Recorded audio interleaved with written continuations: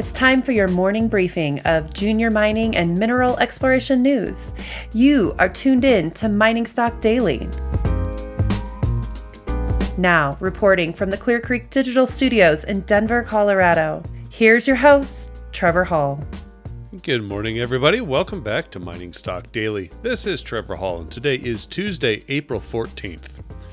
Gold powered higher again on Monday, rising as much as $40 from the lows in early Sunday evening trading to close at $1,761. As this was being written, gold was up another $10 in evening Globex computer trading, although I believe that has been given back and is now in the red slightly by a couple dollars. The Mining Stock Journal's Dave Kranzler said that gold appears to be technically overextended, but in his 19-plus year experience trading gold, that it can become even more overbought before a corrective pullback occurs. Silver remains an enigma, as it fell 52 cents or 3.2% on Monday. The Mining Stock Journal said that in all likelihood, the hedge fund computer algorithms were treating silver like an industrial and were selling COMEX paper silver in correlation with the drop in the general stock market. The mining stocks were up 7%, as represented by the Huey Amex Gold Bugs Index.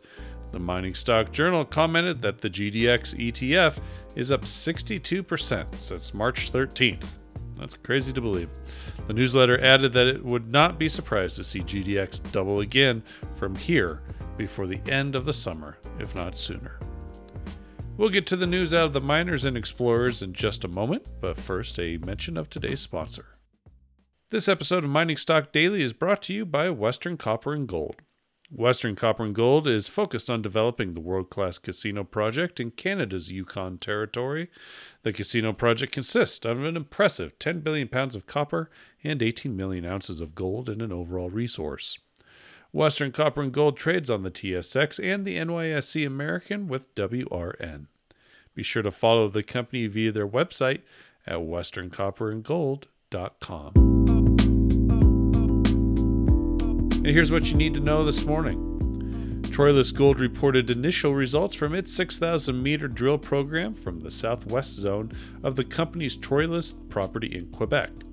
The company says all drill holes reported herein successfully intersected gold and demonstrated geology similar to the main Z87 mineralized zone located less than 3.5 kilometers away.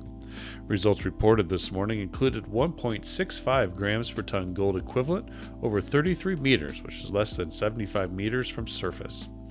The company says the southwest zone may have the potential to add to Troilus's already compelling estimated mineral resource, which includes 4.71 million ounces of indicated gold equivalent and 1.76 million ounces of inferred gold equivalent, as announced in November of last year.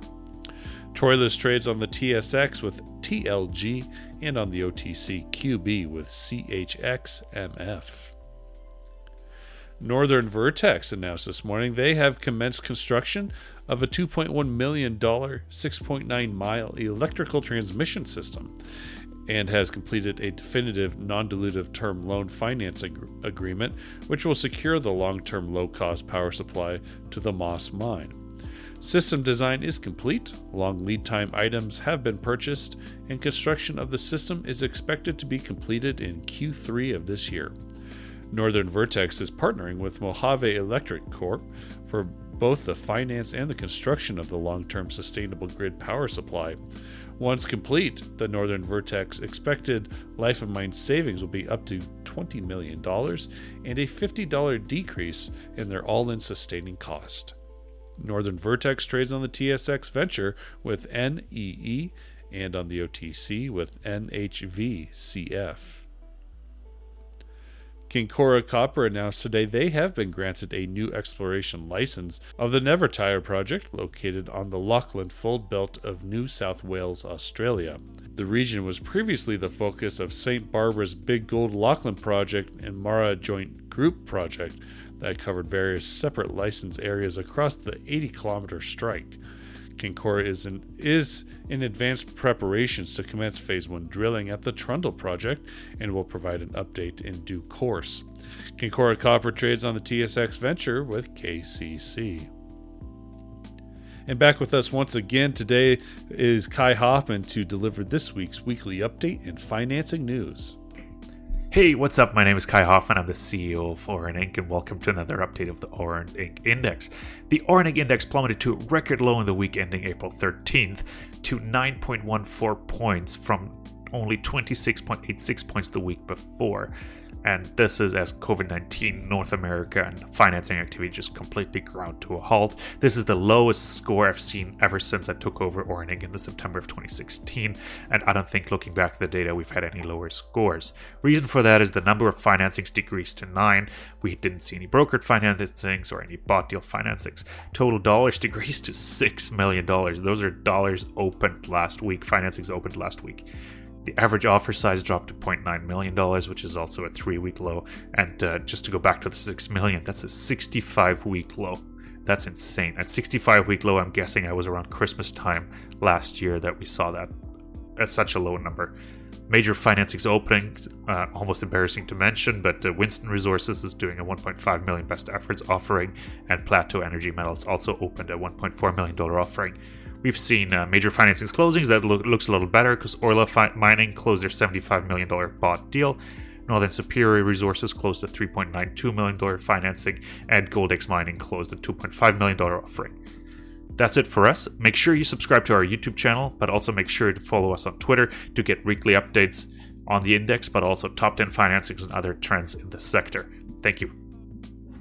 With the government of Quebec's decision to authorize the resumption of mining activities in the province, we have a few operations which announced reopenings today. Yamana says the Canadian Malartic mine will resume operations tomorrow, and Eldorado Gold says the company will also begin ramping up operations at Lamaque as well. And in Ontario, McEwen Mining has decided to restart the Black Fox mine. And we also have production numbers from many different companies. They are also available. We do not have time to go through all of them this morning because there are quite a few, but companies reporting today did include First Majestic, Fiore Gold, Caldas Gold, Avino Silver and Gold, Gran Colombia, Fortuna Silver, McEwen Mining, and Torex Gold. You can find all those news releases on the newsroom page of the Junior Mining Network. So that's going to wrap things up for us today. We'll be back throughout the rest of today and this week.